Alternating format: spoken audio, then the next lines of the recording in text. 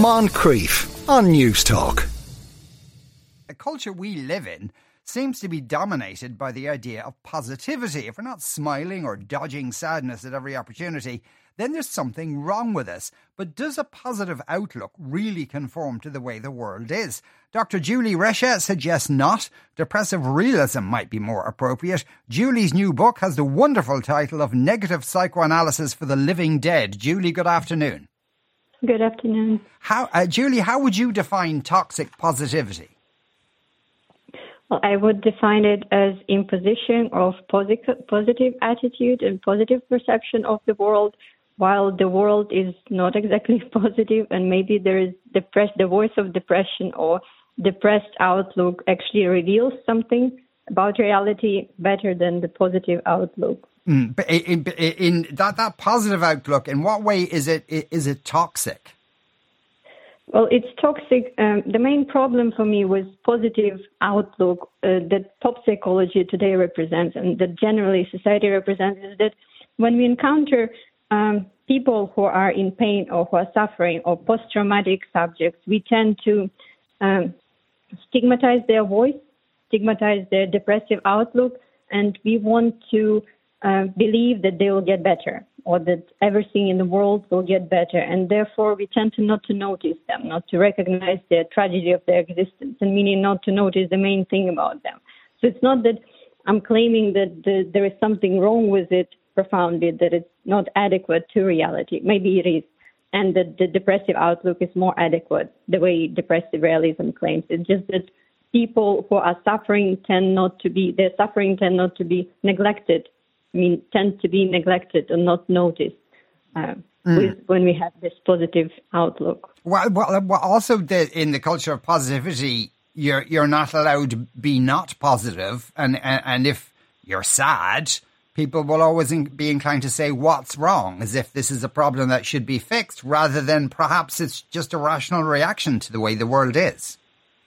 Yes, the positive outlook and the positive bias of psychology presupposes that implicitly. It won't tell you, just it implies that the adequate reaction to reality is the happy one, that there's the natural state of human existence is happiness, so that we're born to be happy. It's just there's something wrong with us when we're depressed or sad, and there are professionals who can fix us to be adequate back again, happy.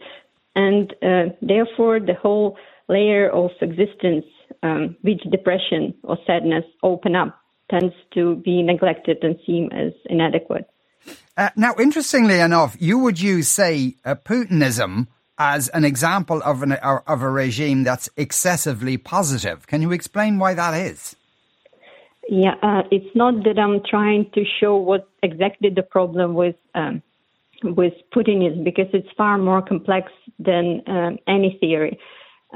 But it can be used to analyze Putinism and Nazi regime in Germany and it's not my idea, it was already done, as overly positive, meaning trying to achieve a better version of the world in their perspective and justifying the damage they do by this positivity, by bringing making world better place. So it's not only from the perspective that the way it's already normally done, claiming that it's too negative or obsessed with destruction. It might be seen also as overly positive and overly not self-critical enough, not depressed about themselves enough, and imposing their perspective. Yeah, they want to make the world a better place in their reading of it, but I suppose in making the world trying to make the world a better place, that can justify all sorts of horrors along the way. I suppose the problem is, though, is that if you take a long, cold look at the way the world is, if you accept that things don't happen for a reason, that essentially it's chaos and we're all going to die, is it possible to avoid going through life and not be in a state of despair all the time? Well, I'm not sure, but I think it's more like Beckett's I can go on and I will go on. For most of people, maybe for all the people, it's like all together we all know that we are going to die, but even more terribly is that our loved ones going to die. So we have this. We're terrified already by this knowledge, but we still manage to somehow being able to go on until we are not. Yes, but it's always the contrast of both, not able, but somehow miraculously still able to. Yeah, though I mean, it would be tempting to just give up, though. It is tempting, isn't it?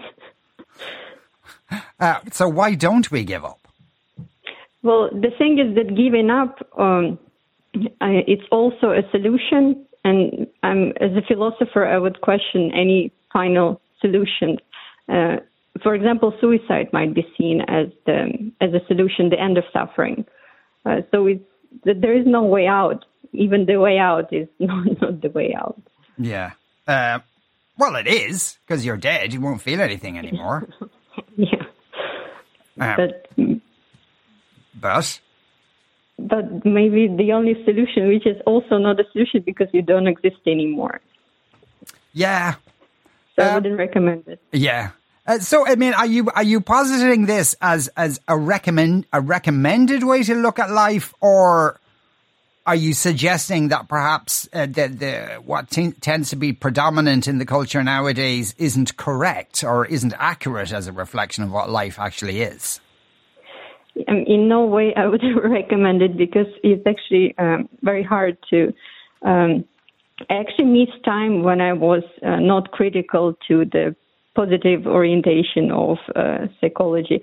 Just find myself as a philosopher not able to relate to it, and I'm just exploring now what else one can do if they're not able, if they find positive attitude of psychology insincere, and if they're not able, if one is not able to relate to it naturally. But I wouldn't recommend it to anyone. It's just if you're not able to relate to it, and I think society more and more is moving to questioning this positive,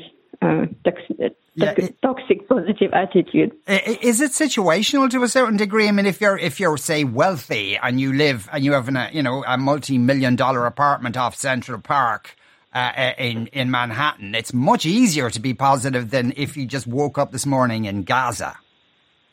Yeah, sure. So, but still, I think that any human being can be seen as traumatized. It's just some privileges rather in hiding it from yourself. The person who is more protected or better in hiding trauma of existence from themselves because of wealth, for example, it still won't end good for them. They are also going to die. Julie, thanks very much for speaking with us today. That was Dr. Julie Reche there, author of Negative Psychoanalysis for the Living Dead, Philosophical Pessimism and the Death Drive, which is actually a jollier read than it might sound. Moncrief, weekdays at 2 p.m. on News Talk.